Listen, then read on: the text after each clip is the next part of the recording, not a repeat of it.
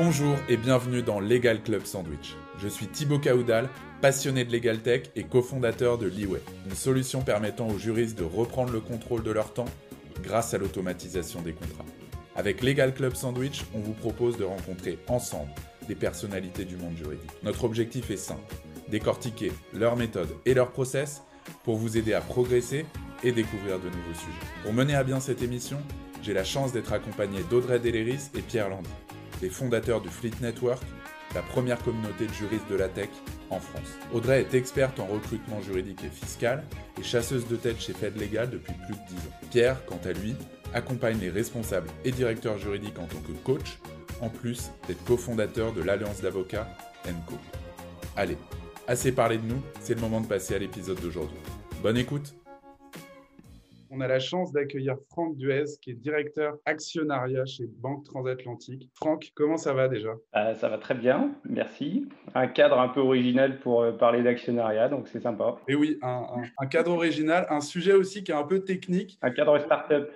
Voilà, exactement. Un sujet un peu technique aussi pour nous, pour l'audience. On va essayer de décortiquer ça ensemble pour donner des clés justement à tout le monde. Je vous invite déjà à poser vos questions à Franck dans la partie questions sur Zoom, juste en dessous. Et voilà, on y répondra à la fin et au cours de ce talk. Franck, peut-être pour commencer, est-ce que tu veux te présenter un petit peu, dire un mot rapide sur ton parcours? Oui, en fait, mon parcours, il est assez simple. Moi, j'ai un parcours de banque de gestion privée, donc où j'ai accompagné des dirigeants d'entreprise, notamment dans leur sphère patrimoniale. Mais depuis 15 ans, en fait, j'ai changé de côté. En fait, je m'occupe aujourd'hui d'entreprises et spécifiquement dans leurs problématiques sur l'actionnariat salarié. Et donc aujourd'hui, en fait, on fait deux choses avec les entreprises. On a un volet conseil, qui est sans doute celui sur lequel on va échanger aujourd'hui. Donc, c'est aider justement les entreprises, tout type d'entreprise, sur la mise en place de plans d'actionnariat.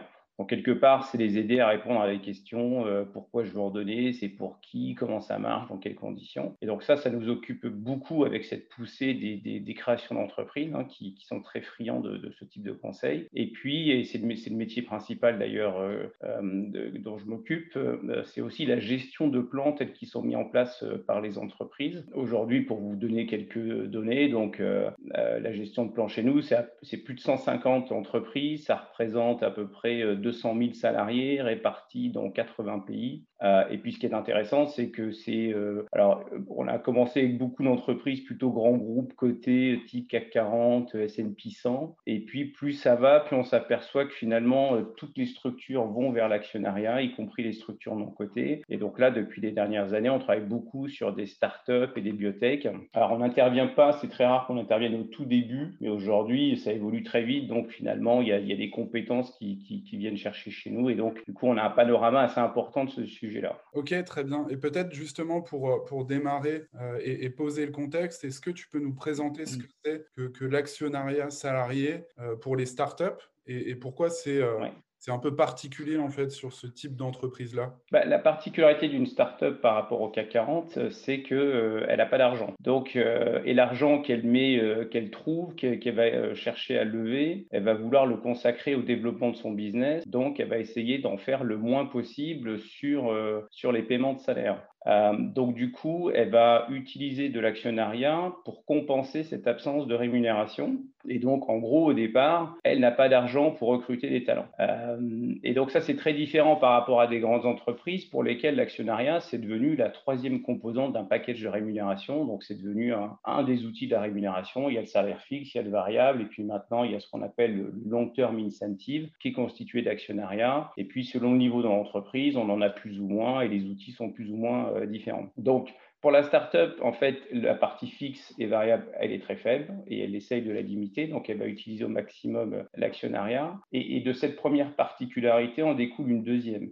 C'est que l'utilisation de l'actionnariat dans les startups est beaucoup plus large que celui dans les entreprises plus mûres. Vous voyez, typiquement, dans le CAC 40 ou dans les grandes entreprises, on va donner de l'actionnariat quasiment à moins de 5% des collaborateurs, alors que typiquement, dans les startups, on va à 20-30% et de plus en plus, même à 100% des collaborateurs. Donc ça, c'est une utilisation très différente, alors qui pose des problèmes à la start-up, parce qu'il y a des aspects de dilution, de consommation de capital du coup qui surgissent.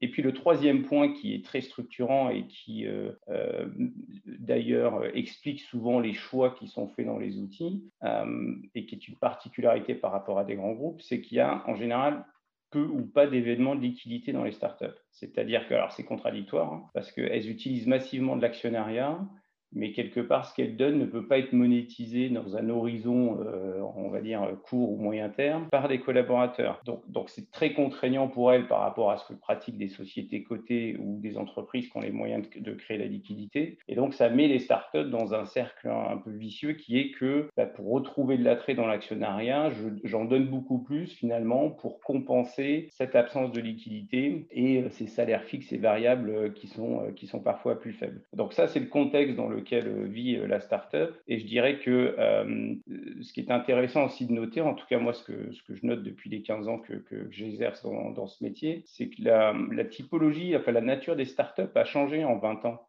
Vous voyez, par exemple, on parle souvent de BSPCE, tout ça, ça remonte à plus de 20 ans aujourd'hui, c'est de 98, il me semble. Mais à l'époque, les startups, c'était des petites sociétés françaises, 10-15 personnes, et elles restaient à ce stade-là pendant assez longtemps.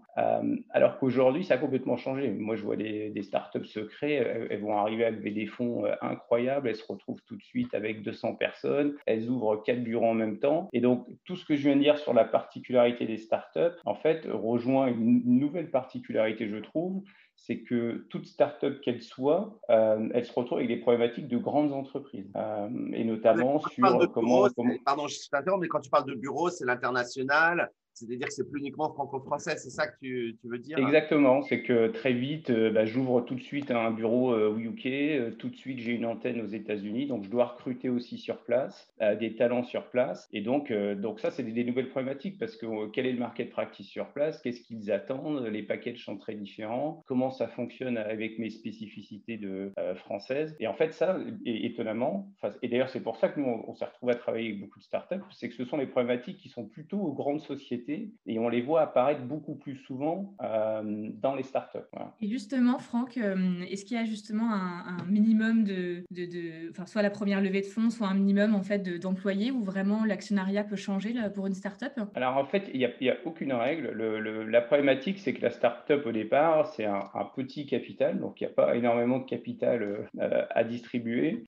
Donc elle va jongler entre je lève des fonds, j'augmente mon capital. Ces fonds-là, comment je les utilise? Parce que j'ai quand même besoin de payer des salaires. Mais quelles promesses est-ce que je peux faire à mes talents pour qu'ils se contentent du peu que je peux leur donner en matière de salaire? Et donc, en fait, c'est vrai que ça évolue vite. D'ailleurs, ça fait un peu le lien avec la position, un peu provocante que je tiens parfois, qui est de dire il n'y a pas que les BSPCE.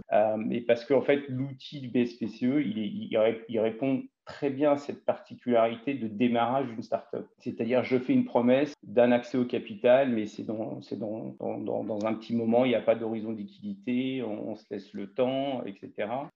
Mais très vite, quand la startup atteint un niveau que je décrivais, c'est-à-dire très vite, elle se retrouve avec plus de salariés, donc des niveaux différents, parce qu'entre un dirigeant qui connaît les mécanismes et puis quelqu'un sur les premiers niveaux qui n'est pas très financier, en fait, elle s'aperçoit que les BSPCE, même s'il y a certains avantages, ne sont pas toujours l'outil adapté à toute la population dans la startup. Voilà. Donc en fait, nous, ce que l'on voit, alors le modulo de ce que je dis, c'est qu'encore une fois, moi j'interviens quand elles ont déjà un certain stade d'évolution. Mais quasiment dans toutes les startups que l'on voit, nous, en fait, il y a une grande diversité des outils. Alors, il y a évidemment les plans de BSPCE qui sont souvent les plans historiques et on continue d'en donner. Sauf qu'au départ, une startup va donner du BSPCE à tout le monde. Et puis très rapidement, quand elle va évoluer, quand le capital va grimper, elle va plutôt réserver les BSPCE on va dire aux dirigeants ou à un premier cercle de bénéficiaires. Et puis elle va commencer à introduire d'autres outils, notamment les actions de performance ou les actions gratuites, parfois ce qu'on appelle des outils payants, donc mettre en place des DSA. Et puis elle va… Donc voilà, donc en fait, et là on vient de traiter un dossier avec une start-up, une biotech, donc on rigolait en interne parce que c'est tellement caractéristique. C'est quand on leur demande pour regarder un peu l'état des lieux, la nature des plans, en fait c'est une autre caractéristique d'une start-up, c'est qu'elle attribue attribue tout le temps. Vous voyez, une société du CAC 40, il y a une saison d'attribution. Allez, j'attribue à mes 500 000 salariés chaque année au mois de mai. Une start-up, elle attribue tous les mois à chaque embauche, etc. Et on crée des plans et un coup c'est du BSA, un coup c'est du BSPCE. Voilà, donc ça crée une espèce de doubi-boulga d'actionnariat, mais qui est intéressant, mais qui a parfois des conséquences et c'est compliqué à suivre et pour l'entreprise et pour le salarié. Alors justement, il y a beaucoup… Ah pardon, Audrey, j'allais parler des acronymes parce qu'on a BSPCE, stock option, action gratuite. Enfin, voilà, je ne sais pas à quel point notre auditeur suit toutes ces nuances, notre auditoire. Est-ce que tu peux peut-être nous faire un petit rappel à super high level, hein, mais différents mécanismes entre BSPCE, stock option, action gratuite, même BSA, si tu es parti sur ta lancée? Oui, alors en fait, il y a deux façons de trier quelque part ces outils. Il y a une façon qui est très franco-française, qui est de regarder ça en termes de ce qu'elle coûte pour l'entreprise et la charge fiscale pour le bénéficiaire. Donc, en fait, on va regarder ce qu'on appelle l'efficience d'un outil. Et je dis que c'est très franco-français parce qu'en fait, la France, dans le monde entier, c'est intéressant de le savoir quand on est une start-up d'ailleurs, c'est que c'est l'exception. Tous les autres pays fonctionnent de manière à peu près homogène, mais la France fonctionne de manière très différente, en ce sens que la France a mis en place des régimes spécifiques, sociaux et fiscaux, sur les différents dispositifs. Et donc finalement, et malheureusement parfois, le choix que font les sociétés françaises, c'est un choix en termes de coût et d'efficience plutôt qu'un choix de l'outil qui va convenir à la population. Donc ça, c'est une façon de les trier. Et si on les trie en termes de coûts, en fait, et d'efficience, on va se dire que BSPCE, Action gratuite, BSA, sont les outils les plus intéressants dans le sens où ils ont un coût qui est très faible, voire zéro pour l'entreprise, notamment pour les BSPCE et les actions gratuites dans certaines conditions. Il n'y a pas de cotisation patronale pour l'entreprise, donc ça en fait un outil intéressant. Et la fiscalité, les régimes fiscaux des bénéficiaires sont des régimes fiscaux très intéressants puisqu'on est autour de 30% à la fois sur le BSPCE et sur l'action gratuite. Si on est à un certain niveau de salaire, on est dans ces niveaux-là. Après, il y a une façon plus intéressante de trier les outils et c'est la façon dont finalement font les autres pays. C'est-à-dire qu'elles se disent quelle est la philosophie de l'outil que je vais utiliser. Et donc là, on peut à nouveau regrouper ces outils de manière différente. Donc il y a les BSPCE qui fonctionnent comme des stock options, comme des BSA. En fait, la philosophie, c'est de dire je vous attribue un accès au capital avec une action qui vaut 100 € et votre gain, c'est la progression future de cette action. Donc si finalement dans 3 ans, mon action n'a pas bougé, elle est toujours à 100 €, je ne réalise pas de gain. Et donc, en fait, quelque part, je suis récompensé sur la valeur que j'ai contribué à apporter à l'entreprise, donc sur une progression future. Et puis, vous avez des outils qui ne sont pas du tout sur la progression du gain, mais qui sont basés sur la valeur de l'action. Et là, c'est je donne une action à 100 €. Si dans 3 ans, elle vaut toujours 100 €, moi, bénéficiaire d'une action, j'encaisse 100 €. Alors qu'on m'aurait donné la même chose en BSPCE, je n'encaisserai aucun gain. Et ça, c'est intéressant parce que, d'ailleurs, c'est une réflexion qui est très faite, qui est très développée dans les grands groupes, pas vraiment dans les startups parce qu'elles sont obnubilées par les coûts. Et donc, par les coûts, on arrive à d'autres décisions. Mais du coup, ça conduit, en termes de logique, c'est que tous les gens qui finalement ont une vraie influence sur le développement de l'entreprise, donc les high performers, les key people, les dirigeants, c'est vrai que c'est un outil intéressant parce qu'ils sont vraiment récompensés sur la performance et le développement de l'entreprise. Par contre, pour que ces gens-là soient performants, ils ont besoin d'autres collaborateurs qui sont moins directement aux commandes de l'entreprise ou qui ont moins d'impact, mais dont le travail de fond est quand même tout à fait important. Et donc, est-ce que ces gens-là, ça soit finalement normal qu'eux soient pénalisés si l'entreprise ne se développe pas? Et en fait, donc la réponse des grands groupes ou des structures un peu plus matures, c'est de dire non, c'est pas normal. Donc mon sujet, moi, c'est de fidéliser ces gens-là avec un outil qui ne va pas les pénaliser si jamais il y a un retard dans la prise de valeur. Donc je vais plutôt privilégier des actions gratuites, par exemple, alors que mes dirigeants, eux, c'est leur job. C'est leur job de prendre la valeur à 100 et de l'emmener à 200. Et donc, c'est normal qu'eux, ils soient associés à ça. Voilà, donc c'est un peu comme ça les différences. Après, on peut rentrer dans le détail sur la fiscalité et les coûts. Mais je pense que ce qui est important, effectivement, c'est qu'en France, vous voyez, très schématiquement, il y a 15 ans, c'était tout le monde faisait des stock options. Après, on a décidé que les stock options, c'était pas bien, c'était pointé du doigt, il y a eu un petit problème. Donc, toutes les sociétés sont passées aux actions gratuites. Et en fait, aujourd'hui, la société a évolué et les formes de gouvernance ont changé. Et puis, ce qui s'est passé aussi, c'est qu'il y a énormément de concurrence de talents. C'est-à-dire que les entreprises se battent pour récupérer les talents. Et donc, la conséquence de ça, ça a été une personnalisation de ces packages de rémunération. Donc, on sort, et on est quasiment sorti maintenant, du tout stock option, tout BSPCE, toute action gratuite, et on va personnaliser les packages selon les niveaux, etc. Et on arrive à des choses très extrêmes dans les pays anglo-saxons, où on va même laisser le choix au collaborateur en disant, ben voilà, si tu veux des stock options, des actions gratuites, ou sinon moi je te paye en cash, c'est à toi de voir. Et aux États-Unis, ça pose aucun problème parce que cash, actions gratuites, stock options, pour l'entreprise et le salarié, c'est le même coût et la même fiscalité. Il n'y a qu'en France où on va être parasité dans le choix par le fait que, effectivement, le BSPCE, ça reste un outil redoutable parce qu'il y a zéro coût pour l'entreprise, il y a une fiscalité attractive, mais il est complexe, mais il n'est pas international, mais il ne convient pas à tous les niveaux de collaborateurs. Bon, voilà, et ça, c'est un peu le prix à payer. Mais on le voit, enfin, en tout cas, nous, dans les niveaux de start-up avec lesquels on travaille aujourd'hui, on constate maintenant que même à ces niveaux-là, les entreprises commencent à utiliser différents outils. C'est intéressant justement, Franck, de parler de ça. Toi, tu travailles avec des startups. Est-ce que tu peux nous dire un peu quel est le rôle des juristes et de la direction juridique dans la mise en place de ces plans, en tout cas de ce que tu vois de ton point de vue? Peut-être aussi Oui, alors, un petit point sur les écueils à éviter, parce qu'on a beaucoup de juristes qui nous écoutent, je vois. Donc, les bourdes à ne pas faire ou les choses à penser à faire dès le début par rapport à ton expérience et de ce que tu as pu voir. alors, le conseil que je peux donner, il est en général un petit peu en amont. C'est vrai que le directeur juridique, c'est souvent notre interlocuteur dans les startups. Alors, quand il y a un directeur juridique, c'est qu'elle a déjà atteint un certain niveau de développement. Et donc, c'est tout à fait conforme à ce que je disais, c'est que les questions se posent différemment. Jusqu'à un certain stade, très franchement, il n'y a pas de questions à se poser. C'est du BSPCE en France, du stock option à l'étranger. Arrivé à un certain stade, on peut se poser les questions différemment. Et c'est là où peut-être comme le directeur juridique est souvent celui qui prend en charge ce sujet, c'est là où il peut se dire, il peut se poser la question, il peut faire en fait ce qu'on fait nous en termes de structuration, c'est de se dire, bon, est-ce que le BSPCE, c'est le bon outil pour tout le monde? Comment va évoluer la société dans les quelques années? Quel type de collaborateurs je vais avoir besoin? Donc finalement, quels sont les bons outils que je peux mettre à ma disposition sans que ce soit forcément que des BSPCE, par exemple.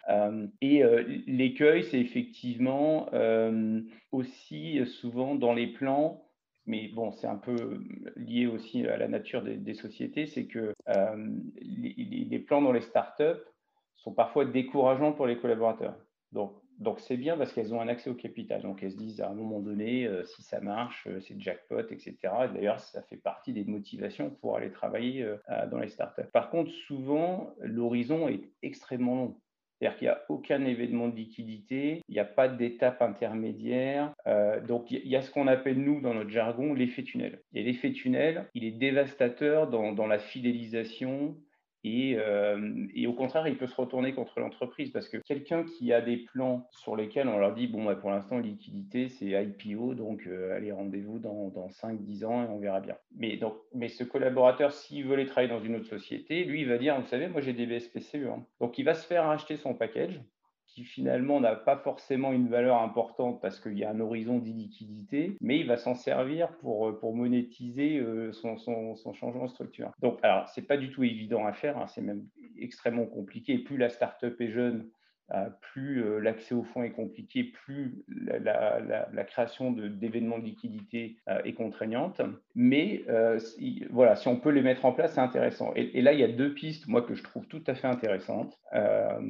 Qui ne sont pas très développés. Alors, bon, ce sera intéressant d'avoir des échanges là-dessus pour comprendre pourquoi. Mais dès qu'il y a un nombre de collaborateurs important, dès qu'il y a des plans récurrents, moi, je trouve intéressant les sociétés qui mettent en place des bourses internes.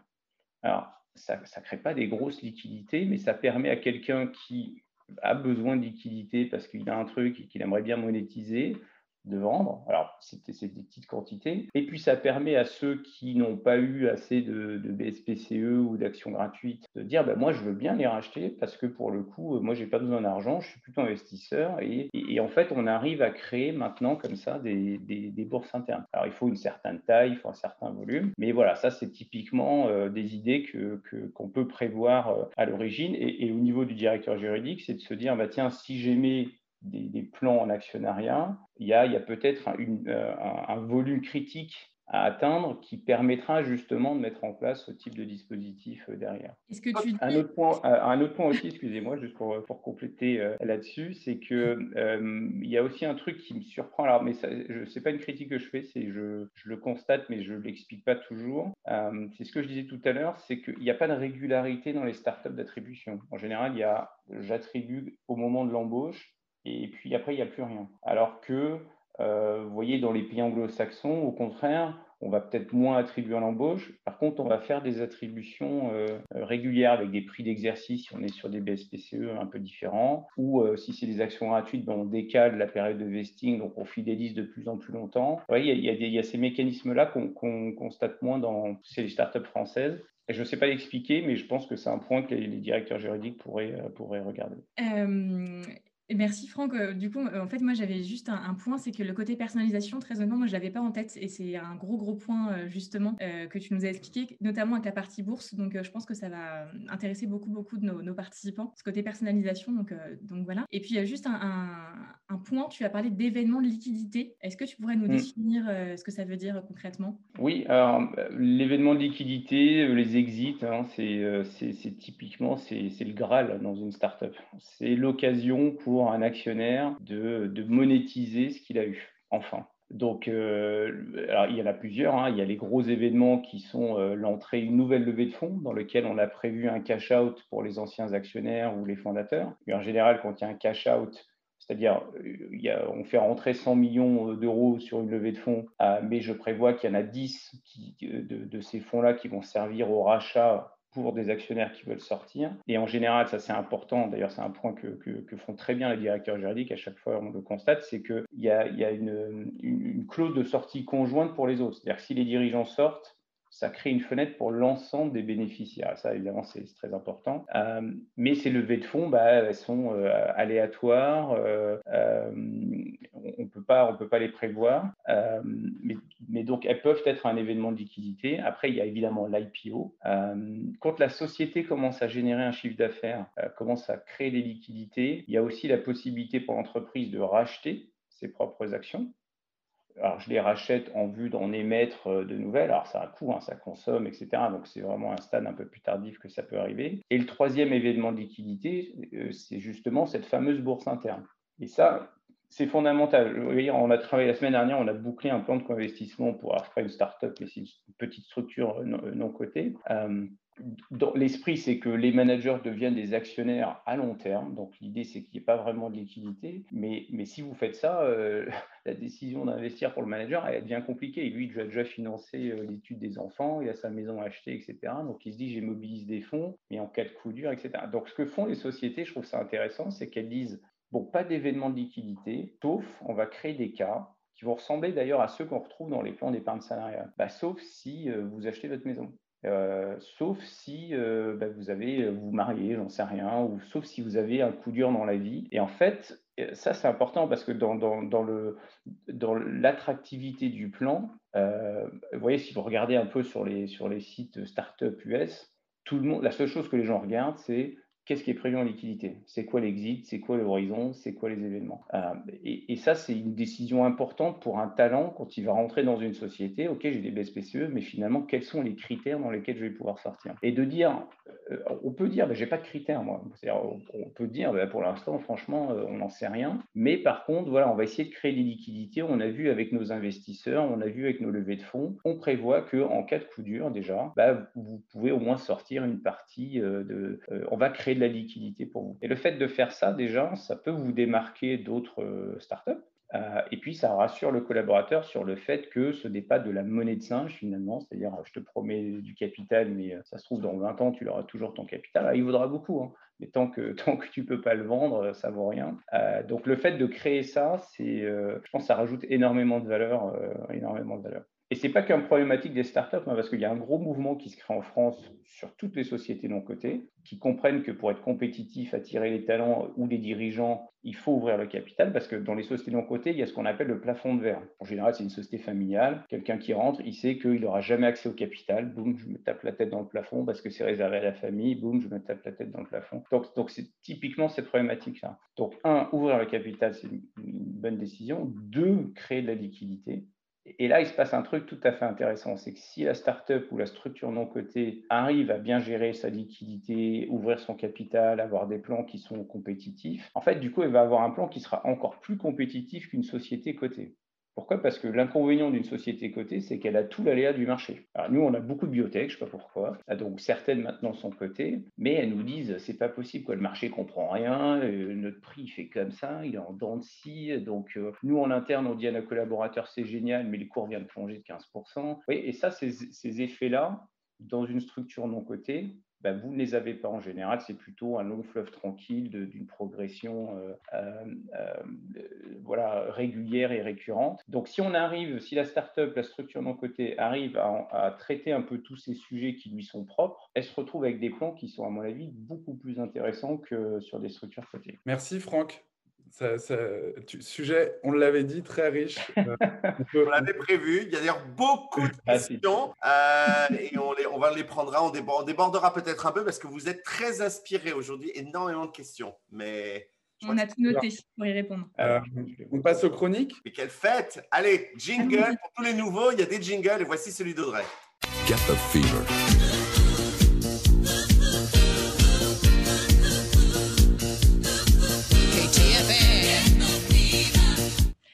Merci Pierre. Donc aujourd'hui, Franck nous a parlé de BSPCE, d'actions gratuites et autres mécanismes d'actionnariat. Alors je me suis dit que moi aussi j'allais vous parler d'argent parce que ce n'est pas un tabou, on peut en parler, alors parlons-en. Lors d'une précédente chronique, je vous avais parlé du package salarial. C'est dans le talk numéro 12, je vous ai mis le lien, je vous le remettrai après. Et en fait, il faut savoir que la rémunération, on en a parlé, ce n'est pas que du fixe, c'est aussi tout ce que l'entreprise a à vous proposer à côté. Tous les avantages en nature, les bonus, les plans d'épargne, l'intéressement, des BSPCE, etc. Et c'est d'ailleurs une question que les candidats me posent très souvent en entretien quand je leur propose une offre. Qu'est-il prévu en plus de la rémunération fixe? Alors, 3 points que je souhaite aborder aujourd'hui. Le premier, les bonnes questions à se poser. Vous, en tant que candidat, que juriste, que responsable juridique, fiscal, combien est-ce que vous gagnez vraiment, actuellement, c'est-à-dire pas que le fixe, mais aussi le bonus, les actions, intéressement, participation, etc. Il faut vraiment avoir ça en tête et je vous assure que beaucoup d'entre vous, quand je vous pose la question, vous ne le savez pas. Donc réfléchissez-y, c'est très important. Il faut en parler dès le début de l'entretien. Je pense à une candidate qui récemment me parle de son fixe et puis en fait, au bout d'une heure, me dit « Ah, au fait, j'ai des actions gratuites. » J'aurais bien aimé le savoir dès le départ, donc pensez-y, il faut en parler, c'est très important. Il faut avoir en fait toutes les cartes en main dès le départ, pour vous, comme pour l'entreprise, comme pour moi en tant que chasseuse. Et puis, lors d'un recrutement, c'est aussi un moyen de vous convaincre. Donc, laissez-vous convaincre aussi par tous ces aspects qui viennent en plus de la rémunération fixe. Parfois, il vaut mieux avoir un fixe un tout petit peu moins élevé, mais du coup, avec un plan d'actionnariat extrêmement intéressant qu'un fixe un peu plus élevé, mais avec rien à côté. Il faut savoir, vous mettez le curseur et il faut aussi savoir se projeter. Et c'est arrivé notamment avec une candidate qui a rejoint une de mes clientes, une start-up, du coup, qui n'avait clairement pas fait un gros gap de rémunération. Mais on lui a proposé, en fait, des PSPCE, c'était très intéressant. Du coup, ça l'a convaincue d'y aller et elle y est allée.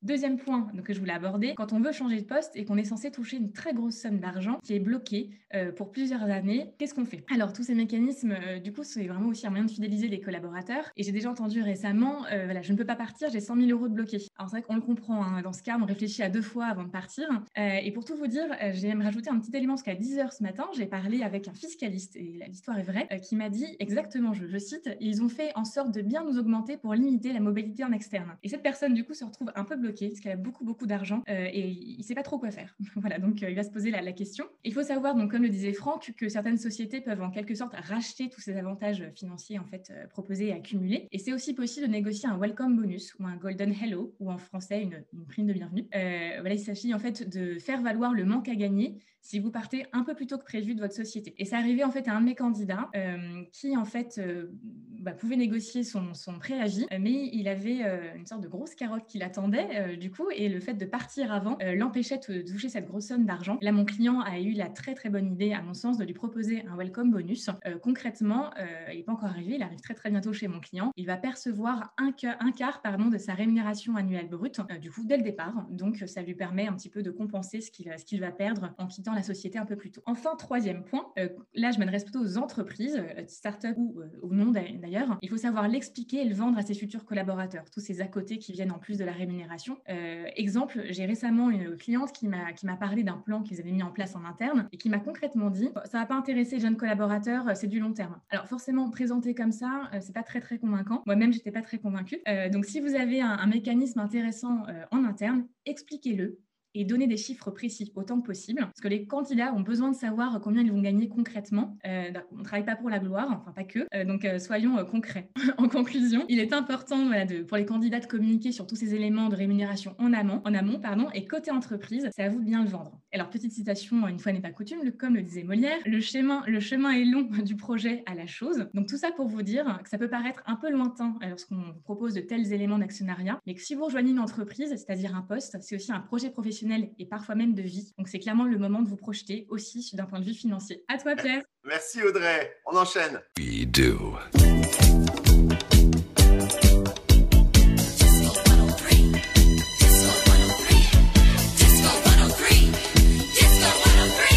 Je rigolais tout seul, Franck, parce que je ne sais pas combien de banquiers de la Banque Transatlantique nous avons qui nous écoutent aujourd'hui, mais je pense que ça doit les changer. Donc, on leur dit bonjour à tes amis banquiers. Club Sandwich et nos jingle disco. Je crois que j'ai bloqué la messagerie. Oui, je pense que tu vas l'entendre parler, Franck, mais c'est pas grave. Aujourd'hui, moi, je vais vous parler des réunions. C'est un sujet finalement qui touche beaucoup de monde, et je vais donner quelques trucs pour organiser une réunion efficace. Parce que j'ai lu une statistique, c'est ça qui m'a motivé à parler de ça aujourd'hui, qu'un cadre passe 16 ans de sa vie en réunion, en moyenne 3h07 par jour. C'est une étude qui vient d'une société qui s'appelle Perphony, qui est spécialiste dans la gestion performante de réunions, et j'hallucine quoi. 16 ans de sa vie en réunion, rien que ça se donne envie de faire les réunions de manière différente. Alors, il y a de nombreux facteurs. Pour rater une réunion, ça commence pas à l'heure, il y a trop de gens dans la réunion, on ne sait pas d'ailleurs ce qu'on y fait, on est dedans, il y a des gens qui monopolisent la discussion, on les connaît, on vous connaît. Bref, il faut revenir aux basiques pour rendre des réunions efficaces. Donc, pour commencer, il faut se poser la question, est-ce que la réunion, elle est vraiment nécessaire? Et il y a des sociétés, on en a parlé dans Legal Club Sandwich, qui ont proscrit presque complètement les réunions. C'est notamment le cas de Alan, et Marion Bergeret nous en a parlé. Donc ça, c'était dans la saison 1, épisode 5, et Audrey va vous envoyer le lien. Et puis après, il y a des outils collaboratifs qui peuvent être utiles et qui évitent aussi les réunions, comme vous les connaissez, Slack, Teams, etc. Mais enfin, si la réunion doit vraiment avoir lieu, voilà les 5 règles d'or. La première, d'ailleurs, c'est même pas une règle, c'est tout le début, je dis ça en anglais parce que ça fait mieux, puis c'est mon côté Jean-Claude Van Damme. Positioning is everything. D'accord? Donc ça, c'est-à-dire que on commence la réunion déjà, pourquoi est-ce qu'on est là? On va avoir besoin d'un esprit collaboratif aujourd'hui. Le but de cette réunion, c'est de trouver des solutions. Il va falloir trouver une solution commune validée par tous, ou dans cette réunion, tout le monde doit participer, ou la réunion est faite pour ceci, elle n'est pas faite pour cela. Donc ça, c'est déjà très important. Bon, idéalement, on va quand même envoyer un ordre du jour. De quoi allons-nous parler?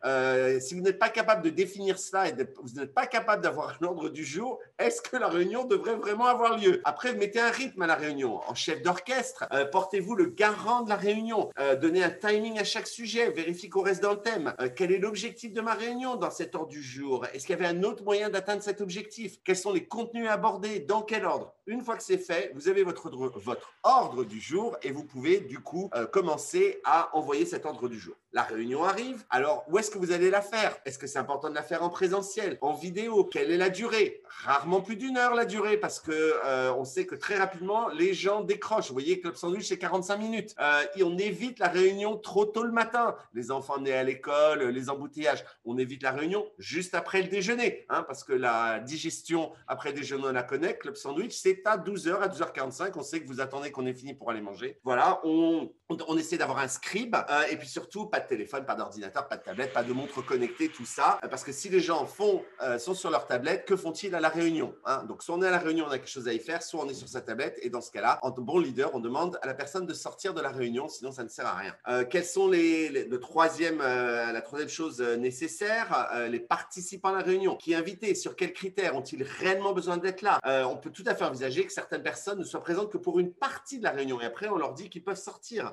On adopte une communication sur mesure. On pense au mode de communication des uns des autres. Et pour ça, on peut utiliser ProcessCom, qui est un modèle génial dont on a parlé. Et ça, c'est de la synergie dans l'épisode 2 de la saison 1 avec l'India le Sauvage. Je vous invite à le regarder pour comprendre un peu ce que c'est que la ProcessCom. On regarde le verbal, le non-verbal des participants. On indique, si possible, en amont, par contre, sur quel point ils vont participer pour donner leur avis ou leur expertise, tout ça dans l'ordre du jour. On utilise indice numéro 4, conseil numéro 4, des modes d'animation variés. On fait attention à Dev to PowerPoint, les PowerPoint de 150 slides. Pas idéal.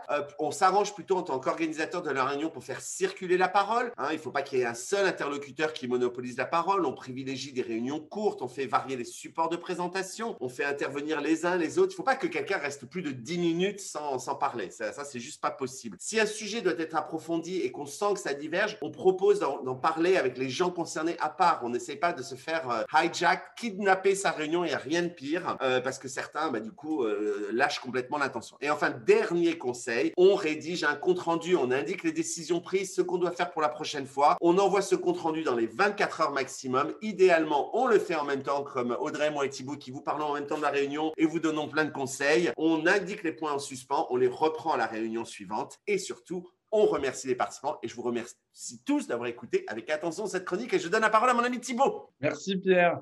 Quelle énergie, super chronique tous les deux. On va passer aux questions, on en a beaucoup aujourd'hui, donc on va essayer de tout traiter, on va faire le maximum, on vous promet. Peut-être pour commencer, Franck, on a assez peu parlé des outils. Est-ce que tu connais des outils qui peuvent être utilisés par les directions juridiques justement pour gérer l'actionnariat salarié? Alors, gérer, ça veut dire, il y a plusieurs niveaux. En fait, une particularité d'une start-up et en fait, finalement, toute entreprise non cotée, c'est que son registre est détenu par elle-même. Donc, en fait, il y a d'office, structurellement, un effet boîte noire. Donc, je dirais qu'il y a des outils pour aider la start-up à gérer. Il en existe beaucoup. Il y en a plein aujourd'hui dans le SaaS, ce qu'on appelle les outils de suite, CapTable, les Equify, etc. sont vraiment des solutions bien adaptées à ces structures-là. Mais il faut aussi penser à des outils qui permettent aux bénéficiaires de plans de voir ce qui lui a été attribué. Parce que justement, déjà les horizons sont loin, les outils sont parfois complexes, il y a peu de communication, pas d'exit, etc. Donc, une bonne façon de montrer quand même la valeur de ce qu'on a attribué, c'est à travers un outil que le collaborateur puisse avoir un accès, voir sa position, revoir son calendrier, accéder à ses documents. Et là, des outils, il en existe beaucoup. Je pense que des outils type SaaS fonctionnent très bien pour des sociétés, justement, quand il y a peu d'exits, peu d'événements, parce qu'en fait, ça permet à l'entreprise de bien suivre son capital et ça montre ça permet aux collaborateurs de visualiser ses plans. Je pense que dès qu'on arrive à une taille un peu plus importante, quand il y a du cash-out, quand vous avez des bénéficiaires hors de France, il y a des problématiques de flux qui apparaissent, de détention de titres. Et je pense qu'après, il y a des outils qui sont peut-être plus adaptés à ces structures-là. Et vous voyez, typiquement, dès qu'une structure est grande, elle a délégué sa tenue de registre, donc à un spécialiste de la tenue de registre, et elle a délégué la gestion de ses plans à un établissement. Et la puissance de ces offres-là, c'est à la fois de permettre de gérer les plans, donc mettre à jour les bases, les actionnaires, etc.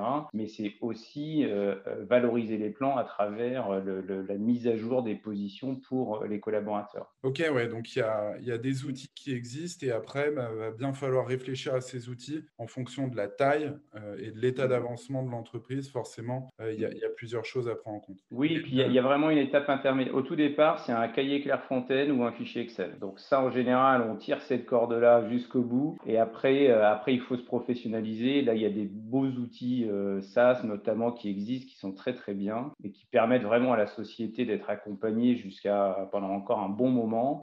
Et après, au-delà de ces outils SaaS, il faut une connexion sur des chaînes titres, il faut de la fiscalité, il faut gérer les flux, les devises. Donc après, il y a encore un troisième niveau d'outils. Mais en tout cas, ces outils existent. Et c'est vrai que le cahier Clairefontaine, moi, je pense que d'office, il faut le faire disparaître parce que les startups ont tout de suite des salariés actionnaires.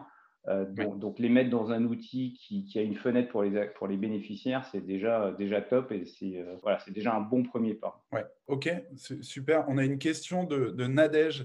Salut Nadège, qui participe à l'émission, qui a aussi participé Absolument régulièrement et qui était même une invitée d'ailleurs. Voilà, une invitée. Allez revoir l'épisode de Nadège sur YouTube. General Counsel de Get Around. Voilà. Exactement. Nadège, elle nous demande, est-ce que les BSA peuvent avoir un prix d'exercice fixé à l'avance comme les BSPCE? Oui, tout à fait, c'est le même principe. En fait, le BSA, c'est un stock option ou un BSPCE que l'on va vendre aux collaborateurs. Alors, je sais que c'est que des juristes, donc ils vont hurler quand ils vont entendre ça, donc je schématise. Mais donc, le BSA, c'est une valeur mobilière qu'on vend aux collaborateurs. Il doit être vendu à sa valeur réelle, c'est-à-dire que selon le niveau de l'entreprise et sa valeur, le BSA aura un prix qui se situe entre 8 et 15-20% de la valeur de l'action. Mais il a un prix d'exercice. Et le prix d'exercice, c'est un peu comme les BSPCE, le stock option. En général, il est fixé en prenant référence le cours de l'action au moment où je vends le BSA. Mais par contre, pour justement baisser la valeur du prix de vente du BSA, ce que l'entreprise peut faire souvent, c'est augmenter le prix d'exercice. Vous voyez, dans les BSPCE, dans les stock options, c'est pareil, vous pouvez tout à fait aller au-delà de la valeur qui est prévue. L'État, la réglementation fixe une valeur minimum, mais on peut toujours augmenter la valeur. Et la raison pour laquelle les sociétés le font, dans les grands groupes cotés, c'est de baisser la charge IFRS sur ces plans. Bon, c'est une charge comptable qui ne concerne pas forcément les structures non cotées. Mais quand on vend des BSA, ce qui est un très bon outil, dès qu'une startup a un certain stade d'évolution, il faudrait une autre séance pour en parler, mais c'est un outil que j'aime beaucoup, même si il faut faire vraiment attention parce que les autorités fiscales regardent et scrutent et ont tendance à vouloir requalifier un peu les gains qui sont faits en traitement SAR. Donc, il faut être bien entouré par des avocats qui connaissent bien le sujet, mais sinon, ça reste un bon outil. Et effectivement, l'intérêt de cet outil, c'est qu'on peut dire, je t'offre aujourd'hui des BSA, l'action vaut 10, le prix d'exercice est à 10, mais je t'en offre d'autres où le prix d'exercice est à 15, à 20, etc. Et donc, en fait, vous accompagnez comme ça la valeur de l'action. Et plus le prix d'exercice est décalé par rapport au prix de l'action, plus le prix du BSA auquel le collaborateur va l'acheter diminue. Donc, en fait, vous pouvez vendre un BSA quasiment pas cher, très peu cher, parce que le prix d'exercice est plus élevé. Et comme dans une startup, l'idée, c'est que la valeur de l'action grimpe vite, ça peut être intéressant. Et juste vraiment, là, ça me fait penser à ça, je pense que c'est un sujet intéressant, c'est qu'aujourd'hui, il y a beaucoup de jeunes, beaucoup de talents veulent aller dans des sociétés, dans des startups, ou intégrer certaines structures non cotées. Et ils sont prêts à y aller à tel point qu'ils sont prêts à investir dans la structure. Donc, c'est vrai que souvent, les startups sont focalisées sur ce qu'on appelle, nous, les outils gratuits, c'est que je donne. Et ça, c'est vrai qu'au départ, quand on ne connaît pas la startup, on ne connaît pas le projet, machin, on ne peut pas faire autre chose que de donner des outils, des stock options, des BSPCE. Mais arrivé à un certain stade où la startup commence à attirer les regards, on commence à savoir qu'il y a du potentiel, vous pouvez attirer les talents en leur disant, moi, je ne vais rien te donner gratuitement, par contre, je vais te vendre quelque chose qui va te permettre d'entrer au capital et dans des conditions intéressantes. Typiquement, le BSA ou ce qu'on appelle des schémas de co-investissement commencent à être pertinents pour ces structures-là. Et là, le système change parce que c'est plus je cherche à attirer les talents, c'est que tout le monde a envie de venir chez moi. Et donc, c'est aussi une façon de faire rentrer des fonds propres, puisque quand les gens achètent un BSA ou l'exercent, c'est de l'argent qui rentre dans le bilan de l'entreprise. Oui, tout à fait. Il y a une autre question de Hervé qui nous demande qu'en est-il d'un plan d'actionnariat salarié dans une entreprise qui est présente dans plusieurs pays et pas que en Europe? Sujet qu'on a un petit peu abordé tout à l'heure. Alors, encore une fois, il faut être très conscient. C'est une seule chose que les gens qui sont à l'international doivent retenir, c'est que la France, en gros, c'est l'exception. Une grosse problématique à l'international, c'est que le fait générateur du gain ne va pas être le même qu'en France. Par exemple, en France, si je vous attribue des actions gratuites, vous avez un vesting de 3 ans, on vous livre les actions gratuites, ça ne déclenche pas d'impôt pour le bénéficiaire et il n'y a pas de traitement obligatoire à faire par l'entreprise. Dès que vous êtes en dehors de France, c'est pas du tout ça qui se passe. Donc les actions gratuites peuvent être un piège à l'international sur une structure non cotée et pas liquide. Pourquoi? Parce que vous attribuez des actions gratuites à un bénéficiaire en Allemagne, par exemple. Au moment où il va acquérir les actions, on va lui les livrer, mais il n'y a pas de liquidité. Donc il les reçoit, mais il ne peut pas les vendre. Par contre, en Allemagne, la législation a dit oui, mais tu es devenu propriétaire des actions, tout ça, ça vaut 50 000 euros. Donc moi, l'impôt sur les 50 000 euros, c'est maintenant que tu me le payes. Et la société a même une obligation d'aller retenir à la source son impôt là-dessus. Donc en fait, vous mettez le collaborateur dans une situation où vous lui avez livré des actions, mais il ne peut pas les vendre. Par contre, lui, il doit tout de suite payer de l'impôt. Il n'a peut-être pas le cash pour le faire. Et donc, le plan se retourne contre lui. C'est-à-dire que non seulement il a payé de l'impôt sur une valeur de l'action au moment de l'acquisition, mais si jamais la boîte repart à la baisse, ben, il aura payé de l'impôt sur une valeur plus haute. Donc il prend un risque à payer l'impôt. Donc c'est pour ça qu'en fait, le conseil que je donne là-dessus, c'est qu'il faut regarder les pays dans lesquels vous allez, regarder le market practice de ce qui se fait, et puis ne pas hésiter à avoir des outils différents pour ces pays. Ouais, typiquement aux États-Unis, sur les startups, on va donner des stock options, et pas n'importe quelle stock option. On va donner ce qu'on appelle des Qualified Stock Options, des ISO, qui sont des stock options avec une fiscalité un peu particulière qui, justement, ne déclenchent pas de fiscalité au moment de l'exercice. Et donc, ils se retrouvent à nouveau comme la France et qu'on décale la fiscalité au moment où je vendrai les actions, donc au moment où j'aurai la liquidité. Donc, en fait, il faut être très attentif parce que si on regarde tout ça avec dans notre prisme français, eh ben, on peut faire un truc qui est catastrophique sur l'impact du bénéficiaire. Et nous, on a été appelés, parce que comme on est une banque, on a été appelés par des sociétés qui s'étaient retrouvées piégées, où ils nous demandaient de financer les salariés pour qu'ils puissent payer leur impôt. Alors, bon, on trouve des solutions, mais je peux vous dire que le bénéficiaire, lui, son plan d'actionnariat, pour l'instant, au moment où il doit faire le chèque des impôts, il l'a un peu mauvaise. Et donc, alors, ceci dit, c'est possible de le faire, mais dans ces cas-là, il faut prévoir une liquidité pour ces salariés étrangers pour qu'ils puissent au moins vendre une partie des actions pour au moins couvrir l'impôt. Et alors là, pour ces études à l'international, pour en avoir connu quelque chose, je vois qu'elle est là, donc je ne peux pas ne pas faire un shout-out. Il y a Agnès Charpenay, qui est de chez Baker, et je la vois, donc je ne peux pas ne pas dire que voilà, pour ces études à l'international où on touche plein de pays, il faut évidemment penser à des gens comme Agnès ou d'autres, bien sûr. Mais voilà, chère Agnès. Agnès connaît parfaitement toutes ces problématiques internationales, elle connaît à fond ces sujets-là. On fait de la pub pour les gens qu'on voit apparaître sur le chat, donc de l'importance, mais voilà. Autre question, Thibaut. Alors oui, on a une dernière question et puis après on va devoir clôturer parce qu'on ne peut pas toutes les prendre aujourd'hui malheureusement. Est-ce que toi tu as des exemples, Franck, de sociétés qui ont mis en place des bourses internes? Je ne sais pas si tu peux donner des noms. Oui. Les noms, ça me gêne un peu, mais oui, alors pas forcément en fait, l'idée de mettre en place des bourses internes, moi je l'ai vu parce qu'il y a beaucoup de sociétés françaises très anciennes, non cotées, dans des secteurs qui n'ont rien à voir avec la tech, qui sont plutôt dans le transport ou dans l'industrie, qui elles, depuis très longtemps, mettent en place ces mécanismes de bourse interne. Et en faisant le constat qui est de dire, bon, nous, on ne veut pas, nous, actionnaires ou familles, racheter tout le temps. Par contre, on s'aperçoit que dès qu'il y a un volume de salariés, il y en a toujours qui ont besoin de vendre, il y en a toujours qui veulent acheter, etc. Et en fait, on voit et on constate maintenant que dans les startups qui atteignent un certain niveau de développement, où l'actionnariat commence à représenter une part importante, qui commencent à s'interroger là-dessus. Et nous, on a 2 cas de sociétés qui lancent une bourse interne. Alors, petit challenge d'ailleurs, parce que une bourse interne, c'est quoi? C'est répliquer un marché financier. C'est répliquer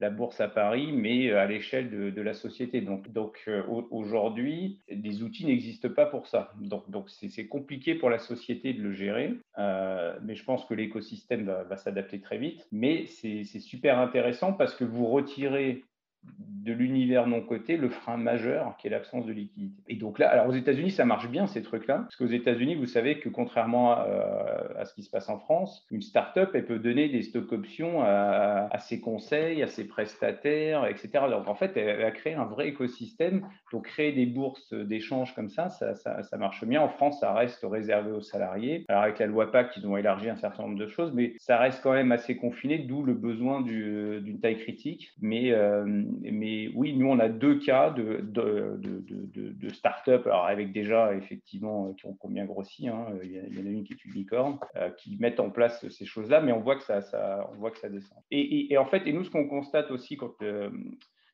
parce qu'on est amené à financer parfois des gens qui investissent dans les sociétés, on est toujours extrêmement frappé de l'avidité des salariés dans les startups de monter dans le capital. C'est-à-dire qu'en fait, on leur donne des PSPCE, mais il y en a beaucoup, si vous leur demandiez s'ils seraient même prêts à en acheter, ils achèteraient.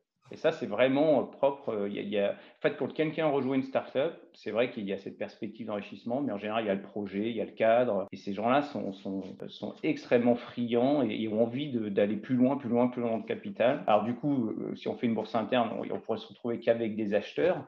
Mais n'empêche, c'est génial parce que c'est quelqu'un qui a besoin de vendre pour une urgence ou quoi que ce soit, il va tout de suite trouver des acheteurs et une liquidité.